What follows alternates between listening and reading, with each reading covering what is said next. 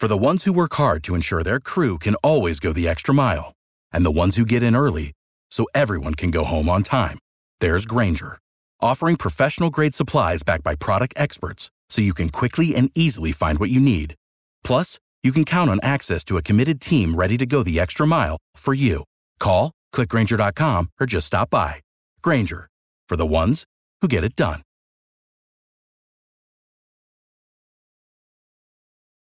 Every team, every topic, everywhere. This is Believe. So here we are in the bottom of the ninth inning. 2 outs and runner at first base. Mark Knudson, the tall right-hander, trying to nail this one down. He has thrown a gem to this point. 8 2/3 innings, giving up just 3 hits and looking for his 4th complete game for the season and perhaps to secure his 15th victory. He's got a 3-1 lead here in the bottom of the ninth, but at the plate is the guy who has 2 of those hits, Manny Randhawa. A single to center and a double to right so far. Knudson into his windup. Here's the pitch, and he throws a fastball right by Randhawa for strike 1. Randhawa a bit tardy on that swing. Now we're ready for the next pitch. The windup, and here it comes. There's a swing and a long one. Into the gap in right center field, way back towards the wall. It's off the wall. Bichette can't get there. He's chasing it down, and out of nowhere comes Ellis Burke. He'll get to the ball first. The run's going to score. Randhawa is around second. He's digging for 3. Here comes the throw from Burks. It's going to be close. Here's the slide. It's the Park Adjusted Rockies podcast. And now, here are your hosts, Mark Knudson and Manny Randhawa. All across baseball, hitters are off to a slow start. But when does a slow start become a slump? And how do you get out of a slump? The Colorado Rockies have had their ups and downs so far, with several players struggling to get it going. What are they doing to get their bats rolling? This week on the Park Adjusted Rockies podcast, we're joined by former Rockies great Dante Bichette to ask him about slow starts versus slumps and what it was like to face the great Nolan Ryan. Hint, his elbow still hasn't healed right. Stay with us. It's the Park Adjusted Rockies podcast, and it's coming up next. For the best selection of autographs and memorabilia from your favorite sports stars past and present, look no further than DenverAutographs.com. Find what you're after on the web or at either of their 2 Metro Denver locations, Colorado Mills Mall and Flatirons Mall. Broncos, Rockies, Avs, Nuggets, and much more. It's all at DenverAutographs.com. Learning life skills through baseball, USA Prime is more than just travel baseball. We mentor young athletes in areas like teamwork and skill development. It's about more than winning weekend tournaments. It's about showing young players how to achieve their goals in baseball and beyond.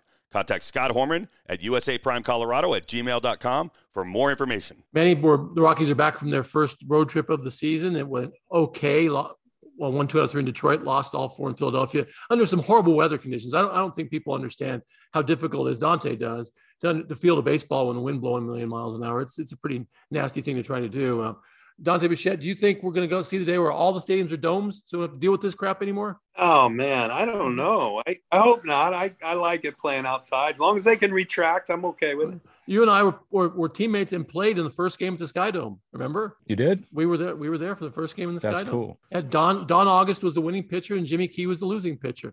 I always remember that because they thought they could close the dome in 20 minutes, and it took them 40. And so we had a rain delay where both dugouts and home plate were getting soaked, and the pitcher was standing on the mound with his arms crossed, waiting for it to close because the pitcher's mound was dry. Your memory's not what it should be. You got Knudson remembers. Too many hits to the head. Too many hits. You remember everything. I just, you told me this one time. I think I was talking to Jeff Houston the other day about this Nolan Ryan story. Today's the anniversary of Ryan's 7th no hitter. We're doing this on May 1st. He mentioned that he was on the field for the 300th win, you were both of us. Both of us were. Well, I was a reliever that day. I came in reliever. I was between starts, and they stuck me in there for a couple batters, and they both bunted. And Tony Fosses came in. Remember Dante? Tony Fosses came up and gave up Julio Franco's big hit, and Nolan got his 300th win. I was thinking about Chris Bosio was Julio Franco and Nolan Ryan played for the Rangers into their mid 40s or late 40s. Unbelievable. Yeah, he's still play. You might know this, Dante, but he's still playing. Julio. Right? Not in the big leagues, but he's playing like independent ball down in wherever. Jesus. I heard Lucio was still playing. Luis Polonia. I didn't hear that. Our buddy. At least he's Julio Franco. My guess is Julio Franco's not trying to hang on as a pitcher. like our guest tried to do. No, man, they get every once in a while you see a tweet of him like and doing, he's taking BP and he's doing got the stance and everything. Yeah. It's great. That's all. He's like 61 or something now, 62 or something like that. Dante, you're lucky you didn't tear your rotator cuff trying to pitch. I don't know what you were thinking trying to do that. He was throwing like mid-90s. Yeah, you can throw mid-90s. Doesn't mean you can pitch. I tried to pitch. I know you did. Yeah, it didn't go as well. About a month ago. What was the deal you made, though? What was the deal you made? Who was it? Who was the manager from the Red Sox that was managing the independent league that he made you a deal? Yes, I told him I would. Yeah. Yeah, he said, I'll let you hit if you DH for me. So I DH. About 42 games I played independent ball, and I tried to pitch, but I DH'd most because I hurt my arm first. No kidding. Yeah, there's a shock. Yeah, but it was not as easy as it looks from out in right field, is it? No, and I was surprised. I wish I'd have known that a long time before. I wish you had too. Yeah. I wish you had too. For a guy like me, it's like I got 2 ball players on this thing, and I never played above high school, so it's always easier than it looked. It's always it looks easy, and then until I'm never going to have the chance to try to do it. But I always kind of think of cognizant of that. Like if I'm watching BP or I'm watching whatever, I'm like, I'm sitting in the dugout. I'm like, this is not. I mean, this is the big leagues, man. This isn't. I can write about it or whatever, but it doesn't mean that I know what it's like in the box. As I always tell people, hitting didn't look that difficult from where I was standing. That's all I know. You had one hit in your career. I learned that. It's another feather in my cap, tool in my tool belt to make fun of you with. I'm sure it was a bunt. One for what? I don't know. 20, 18, something. We didn't get to take, we didn't get, only Chuck Krim got to take BP in Milwaukee, remember? I learned an interesting fact today from the Giants broadcast, and it's that because they got a 32-year-old rookie, long time minor leaguer, got his first hit. Karuk and Kuiper were on there, and they said that Bud Black still holds the record for the oldest guy to get his first career hit as a Giant at 33. How about that? Relevant information for people around here. Let's talk about the starts of the season, Dante. The weather's been terrible. Everything's hitting wise is down in April. Nobody's the OPS, home runs, all that stuff's down in April. Weather plays a large role in that. But what else is going on? Was a shortened spring part of that as well? Yeah, shortened spring, I think for sure for a lot of the guys, even the defenders, you look around struggling, and the hitters, boy, there's some really good hitters struggling. I mean, really, and 2 and 3 on every team. Yep. So nobody know how to handle the short spring, and you need about 80 at bats. I think the most people were getting were 20, 25. Yep. So there's a little catch up, and what happens, we might just be getting there now then, right? Like right where we're at right now, we're about where people would be, where guys would be like coming into the season with that bat. Yeah, but the difference is when you start off and they count, you can dig yourself. Now you put on yourself and you can draw that out a little bit. So what do you do? We got these guys who are slumping, and you got teams that are slumping, like the Reds we saw here come through this week. How do you dig yourself out of a slump? Is there one certain way a hitter, or is it just everybody has their own idea? How do you get out of a slump? Well, I think you got to get locked into the process and only care about the process, because obviously you can't look at the numbers right now. You got to find, you got to get locked into your mental preparation, your physical preparation, and just the process of what makes you good. You can't let your mind wander outside of it, because there's 50 guys out in the field if you do playing defense. And the other thing is you find anything positive. To me, you just find it, like maybe, hey, my hard hit average is up right now, but they're just not falling, That's a great point, because I wanted to say, Bo, we had to do this thing where we were asked, MLB.com writers were asked to do like a little draft where you draft a player that you think, a star that you think is going to bounce back, after a tough first month. And I had Bo, and I looked at his StatCast profile, and I saw his hard hit rate is higher than it was last year. Yeah. His quality of contact is very good. And early in the season, the actual surface level numbers, batting average, on base, slugging, all that, his expected batting average based on the quality of contact was 70 points higher than his actual. And so basically he is some of the, like you said, just said, Dante, you look for those and you say, okay, well, the peripheral stuff is showing that, it's going to start coming around for you. I was trying to think of some situations that I saw where guys were doing something silly, something goofy to try to get out of a slump. And I can't really think of any. I honestly, off the top of my head, can't think of anybody doing, burning incenses in their locker or anything like that to try to wake up the bats. It is and it isn't, because I know there's guys out there that were superstitious enough to try something really off the wall Dante, what kind of silly stuff have you seen guys try? Well, guys will go without batting gloves, or guys will take somebody else's bat, because they're not working. Guys won't take batting practice that day. There is a lot of superstition. Oh, yeah. I never once for that. I was never one for that. I just kind of really just tried to lock in my preparation. But yeah, there's a lot of guys that do a lot of work. Well, some of that superstition though is based on solid thinking. The great Rod Carew would not take batting practice when he was struggling. He said, I'm just reinforcing bad habits. He would take more batting practice when he was going good because he wanted to reinforce good habits. So there are some thought to some of that. And then some of it is just, silly. Hey, whatever makes the mind works. Yep. more confident, right? Yep. That's the ticket right there. And going back to Bo for a minute, what do you see with him? Because I'm curious because I want my article to look good. It's funny, man, because the last 7 games, his average exit velo is over 100. I mean, that would, and his hard hit average is it's 75. That'd be probably 25% higher than the league leader this year. So he's having some rough luck, but it's turned around recently, and it was pretty simple. He wasn't hitting fastball, and everybody's saying he's late on the fastball. He actually was coming underneath the fastball. When you still frame it, his barrel was on the ball at when he would be on it, but he would foul it off or miss it. So he was just coming underneath it. I think he fixed that. It was an easy fix. He was trying to stay back, but that was making his back shoulder drop. But it's tough. It's tough to find something like that in a swing. So that's where your analytics really come in play. What pitch is he missing? How is he missing it? He's fouling it off. He's underneath it. That's an obvious one. The bat path is bad. Seems like he's close. He's just right there. Because I saw him rip a single the other day at 110. And his other two, his outs were 99. So hitting the ball hard, and that's always been just from the outside looking in. It's hit the ball hard, good things going to happen. Eventually. Manny does not subscribe to my theory that everything evens out in the end, because I do not. We all know you can't trust that. You can't. Bo's got some bloopers coming his way, right? He's going to hit some tweeners, some cue ball shots. That'll happen. That will happen. It'll all even out. Am I right, Dante? Am I right? That's not the same as all evening out. It'll even anyway. We'll argue about that later. But he'd probably hit about 500. He's not going to all even out. There's more hard. It all evens out. No. That's it. That's my man.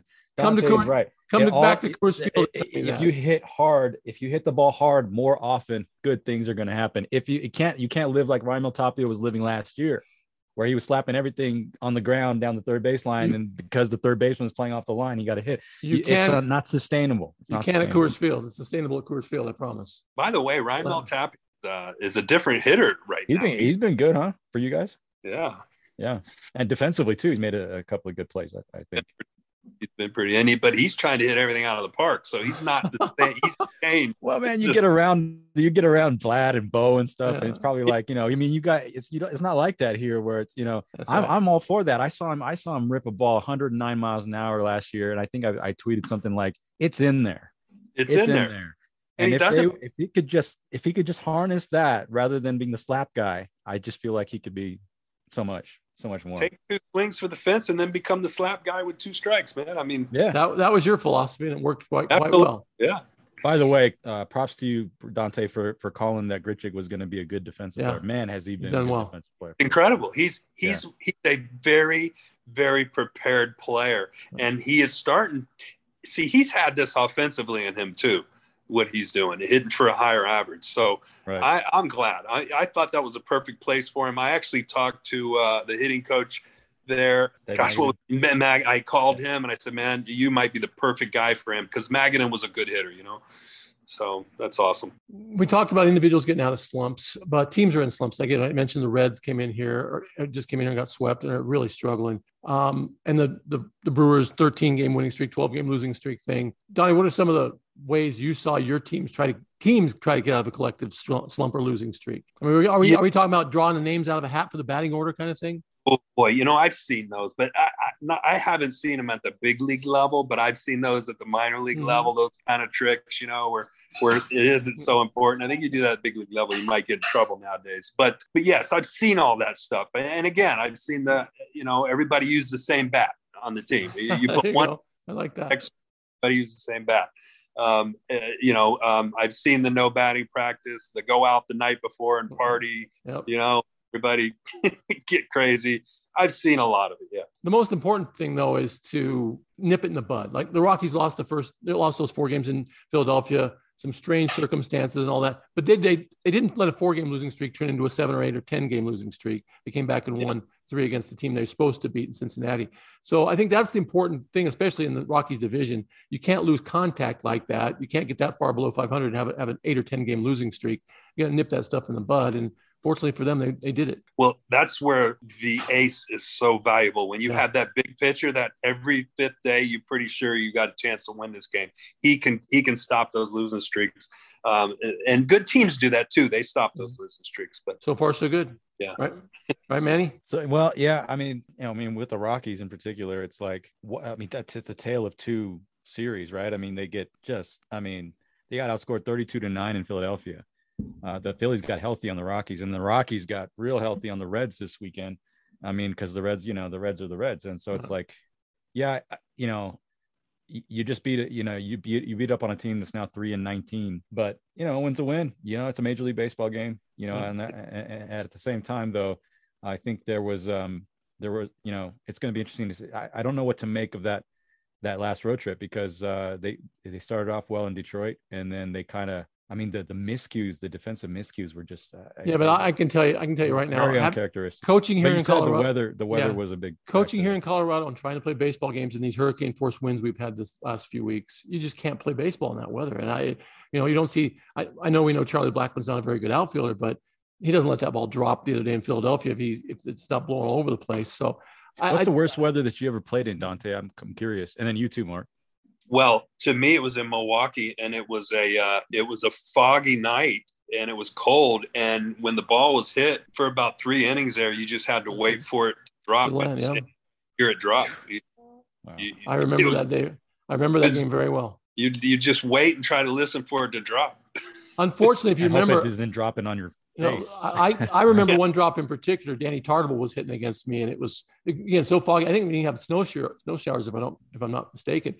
I hung a curveball, and Glenn Braggs was playing left field, and we never saw it. We just heard it land in the stand. I mean, we just heard it land. You heard a tink and hit the bleachers, because no one ever saw the ball. I remember that night vividly, and I have no idea why we've been played in those conditions, because someone was liable to get hurt. Milwaukee, I thought, had some of the worst. Routinely had some of the worst. We did have that one nice day in July, though. We always had that one nice day in the middle of July that we could enjoy. At least that's what we told Gantner all the time. Dante, how about in Colorado? Was it that first night? I mean, was there? It might have been. That might have been the worst one. That first night. What the worst I've ever seen in Colorado is when I coached there as a hitting coach. Remember that one series where we played in the snow? There wasn't a fastball over 85 for 2 days. Was that Atlanta? Was that the Braves in here? It was. And the face caps and the whole bit. Yeah, that was. I remember that.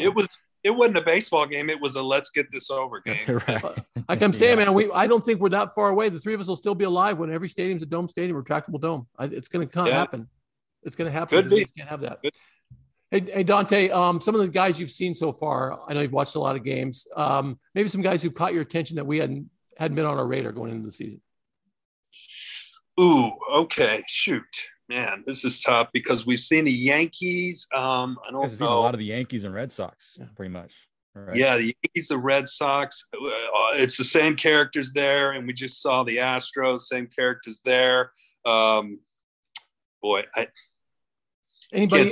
who's fallen off that you expected better things? Garrett Cole. I mean, anything that's shocked you? Garrett Cole didn't look great when we faced him. A lot of the hitters aren't looking real good, so I don't want to, but. It's that time of year. I can't. Yeah, but something there with Cole isn't right, I don't think. But we'll see. 2 things, Dante. One, Miggy got the 3,000th hit, and then today is the anniversary with the Ryan no hitter. I talked to Reed, his son, yesterday, and I talked to Huey, obviously, because he was a shortstop in that game. You with the 3,000 hits, do we see another one of those guys? Do we see another one anytime in the next 20 years? Do you think? With 3,000 hits? Yeah. It's going to be difficult. Yes, next 20 years you'll see one. Yeah. There's some guys that are. It's going to be difficult for 2 reasons. one, they don't let guys play every day anymore. I mean, 140 games is considered a lot of games. Back in the day, it was you were playing 160, 62 games, and two, they don't play as long. I mean, as soon as you get about 35, they start running you out the game. So, and you're going to have to play until your late 30s, closer to 40 to get 3,000 hits. So it's not going to be easy anymore. There's a lot of stats that aren't going to be easy to get anymore because of the way the game's changed. But, yeah, I was doing the story on Ryan. I was looking at, there were only 4 guys who threw 200 innings last year. Did you say 3,000 hits or 3,000 strikes? No. Now I'm shifting gears. 3,000 hits. You're right. Okay. But I'm shifting gears because it just reminded me of how, you said that there are numbers that their guys are just not going to get to anymore. Well, Ryan averaged 201 innings from age 40 to 45. Yeah. Average. And we had 4 guys of any age get to 200 innings last year. It's just guys aren't going, past 5. I saw a stat somewhere today from our guy Anthony Kastrovitz. I think it was something like there's a team, I can't remember which team it was, that they haven't had a starting pitcher get a win so far. Oh man, like so far in the season. Is that the Rays? I mean, that could be the Rays. I don't remember by design. It was. But so the innings. I mean, like you said, guys aren't staying in the game long enough. They're not playing long enough. I was looking at it, and Max Scherzer is the active leader, in career strikeouts. He's got 3,083 coming in tonight. He'd have to almost duplicate his entire 15-year career to catch Nolan Ryan. And that would put him at 51, 52 years old. And, he's not going to keep striking out 200 guys a year, And it's like, that's what Nolan Ryan did, for 25 years. He's, the closest guy to him, there's this new documentary. It's really good. I got a sneak peek last night for the story. They premiered it today after the Rangers game, facing Nolan. And they had they had George Brett, they had Randy Johnson. Is Dante striking out in that? No.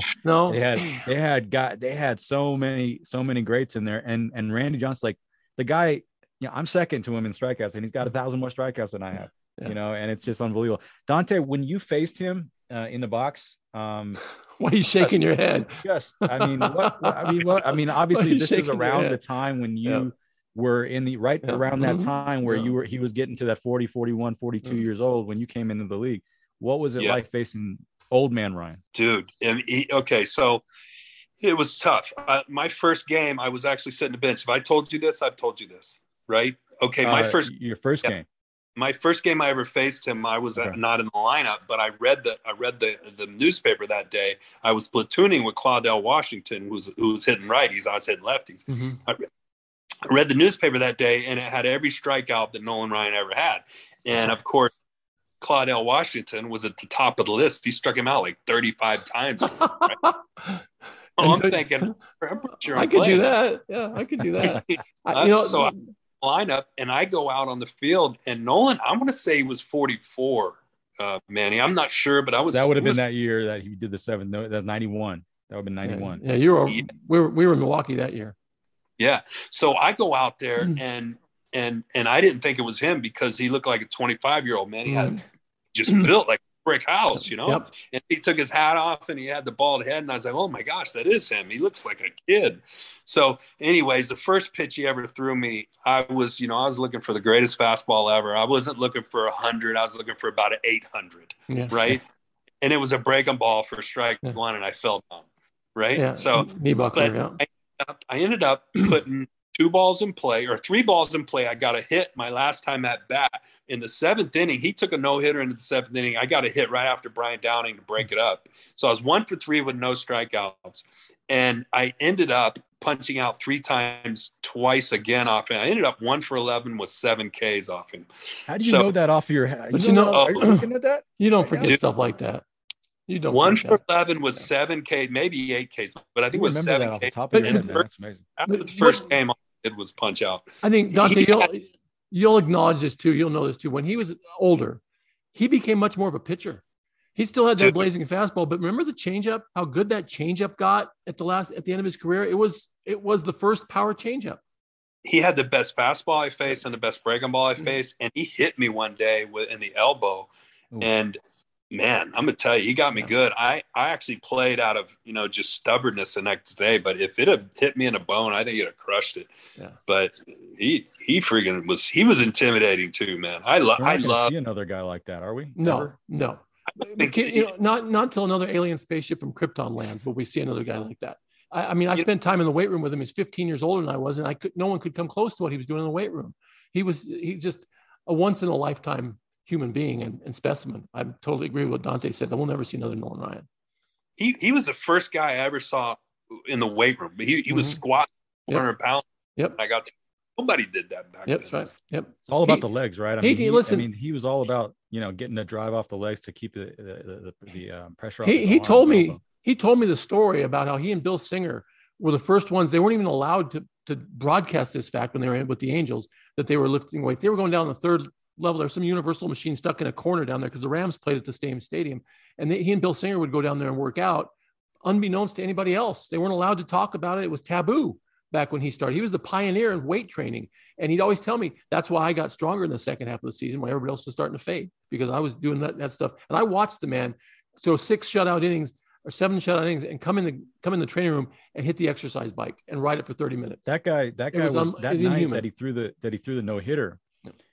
He told Tom House and Bobby Valentine, get somebody up, because his back was killing him, like in the bullpen warming up before the game. And he's like, I don't think I'm going to make it through one. And for Nolan Ryan to say that, that's a big deal. And then he goes out and has the game of his life. I checked the game score, which Bill James came up with. It's basically rating each individual pitching performance of all time, basically. That you have records for, and that last no-hitter was tied for one other game in his career from 1973 for the best game score of one game that Nolan Ryan ever pitched. 44 years, 90 days old, with the back killing him, 16 strikeouts, 2 walks, just 122 pitches. We've had the 159 pitch thing with the 5 guys the other night.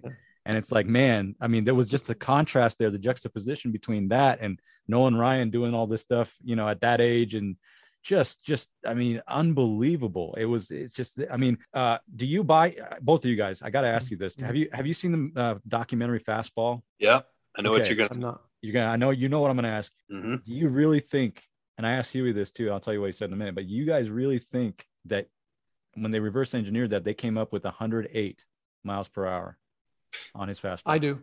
I do. Yeah. Yeah. Really? Yeah, I do. Listen, I saw. Go ahead, Dante. Well, I've talked to numerous 30 and 40 year scouts, and I've asked them every time, because all these 100 miles an hour, I'm like, guys, it doesn't look like 100. That's right. And he says, yes. He says they've changed the gun 2 or 3 times. Mm-hmm. Wow. Absolutely. 1 or 2 miles an hour. And it makes total sense. Yep. Makes total sense. So are you saying he really threw 105, but right these days it would have read 108 or something like that? Yeah. Well, depending on the gun. Yeah. The guns are all different, but because for those who are listening and don't know, basically back in those days when they measured him, I think that the official reading that they got from Ryan at his peak was 100.9, but that was 10 feet in front of home plate when the radar caught it. Yes. When the gun caught it. But nowadays, when we comes out of the hand, it's 10 feet out of the hand. Yep. So it's 50 feet away. 5, 6, 7 miles an hour on the way there. Yes. So it loses that much on the way there. So if so that's how they were going back and trying to recreate that fastball and say, okay, if that was what it was at this point, it must have been something like 108. If listen, it on today's gun. We were playing when I was an Astro with him, we were playing the Expos, and they had a kid named Floyd Yeomans. Grew up with Dwight Gooden and Fred McGriff. Remember, Dante remembers him well. Flamethrower, and the two of them matched up in the Astrodome, and I just sat there on the bench with my mouth open. I've never seen anything like that. Yeomans could bring it. He could bring it, but Nolan was otherworldly how hard he threw the baseball. And I'm with Dante. I see these guys throwing now, and it says 101. I said, it just doesn't look like that. It doesn't look like it looked when Nolan threw it that way. He was. Special is not even fair. It's not even a good enough word to describe it, because I can't imagine. Phil Garner told me a story about when Phil was with the A's and Nolan was with the Angels. He said he walked up his first 2 at bats and took 3 strikes in the outside corner and sat down both times. And his third time up, he said, I went up there and I'm 0-2. And he says, well, damn it, I'm not going to let him do this to me again. I'm just stick the bat out and poke one into right field. And he said the next one went right by his ear. And so when he walked up to the plate again, he said the umpire was calling strike 3 while Gar was putting his bat in the bat rack. He was gone. See you later. I'm out of here. Bat in the bat rack. That's how that guy was when he was younger. I wish Ellis was on this, because Ellis told me a story for the book on when he got into it with Nolan, because he was like I guess because he's from Texas, so he was in Arlington in like 1989, I want to say, and it was his first time playing in front of the family or whatever, and he homered twice, and so the second one I guess was off the closer Jeff Russell. So he's just kind of milking it a little bit, not showing anybody up, but he's just trying to taking his time around the bases, enjoying the moment. Nolan Ryan's watching that. He's the next day starter. He's watching that from the dugout. Next day, he throws one up and in. And then a week later, or no, next day he hit him in the head. And he's like, his dad was there. My dad came down onto the field, was trying to get onto the field to fight Nolan Ryan. And there was, the bench was cleared and everything else, and he had to go into the. Obviously, he had it taken out and go into the training room. And Roger Clemens comes in and goes, "Ellie, man, that was intentional. Who do you want me to hit?" And he told me the story. He's like, "You want me to hit their young stud, Palmera? What do you want me to do?" And he said, "No, Gino Petralli, because he was a catcher. He called for that, whatever." And then the week and like a week later, they were playing at Fenway now. Oh. The same two teams are playing Fenway, and Ryan does his jog around the warning track, and he gets to the inside the foul line at the Green Monster, and he yells at Ellis like, "Hey kid," and Ellis goes, "Yeah," and he's like, "Come here." And Ellis says, "No, you come here," to Nolan Ryan. And Nolan comes. He comes over there. And he goes, "Hey, listen, kid, I didn't mean to hit you in the head. I got a little too, I tried to throw it up and in, but I didn't really mean to hit you like I did, it kind of clipped his shoulder and then hit off his head."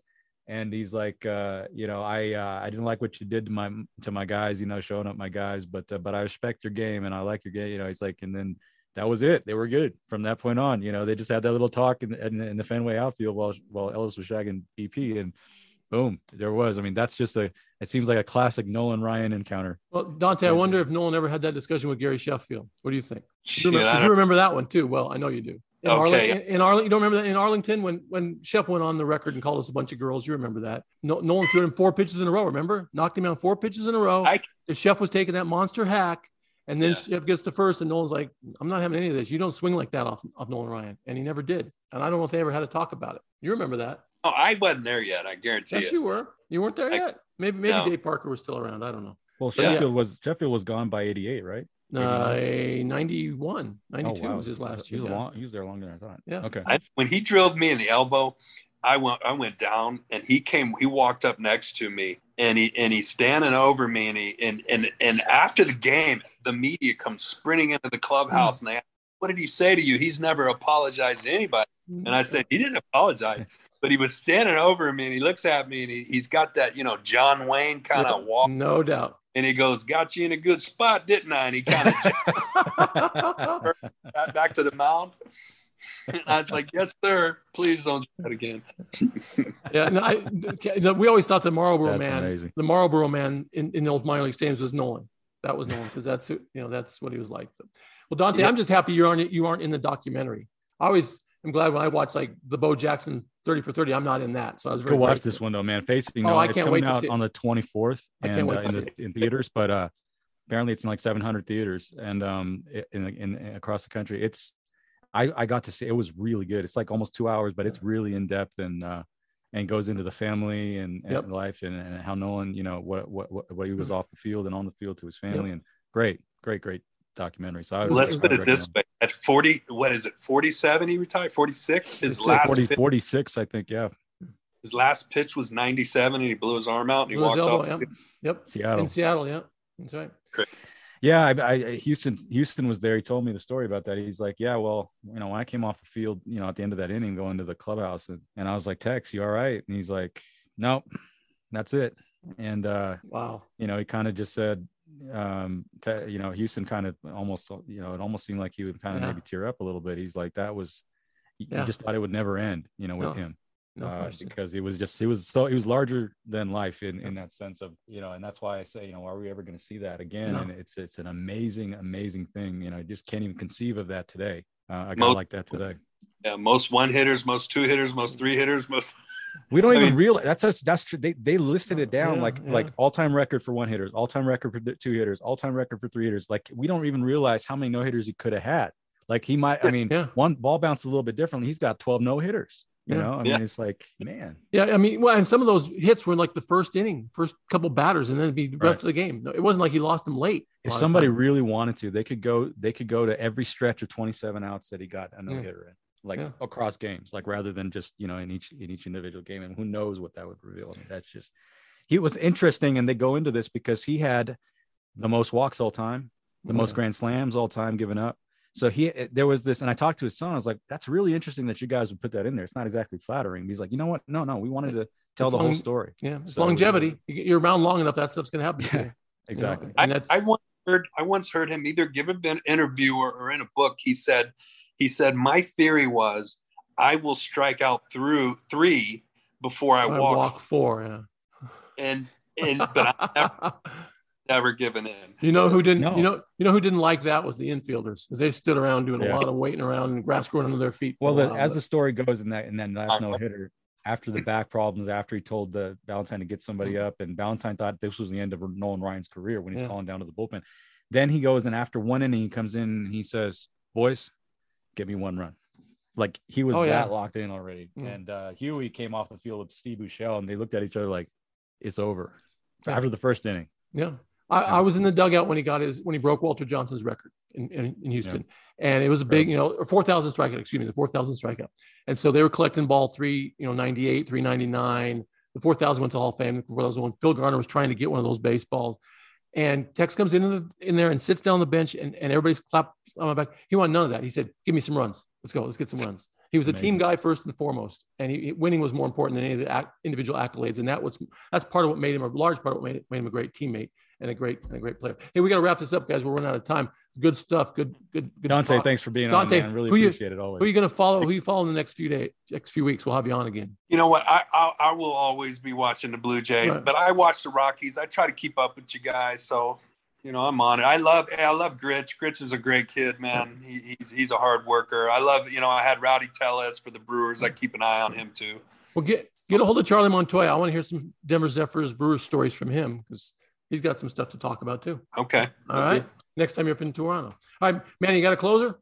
Yep, coming up. All right. Dante, thanks very much. We'll be back right after this Park Adjusted Rockies podcast. For the best selection of autographs and memorabilia from your favorite sports stars past and present, look no further than DenverAutographs.com. Find what you're after on the web or at either of their 2 Metro Denver locations, Colorado Mills Mall and Flatirons Mall. Broncos, Rockies, Avs, Nuggets, and much more. It's all at DenverAutographs.com. Learning life skills through baseball, USA Prime is more than just travel baseball. We mentor young athletes in areas like teamwork and skill development. It's about more than winning weekend tournaments. It's about showing young players how to achieve their goals in baseball and beyond. Contact Scott Horman at usaprimecolorado@gmail.com for more information.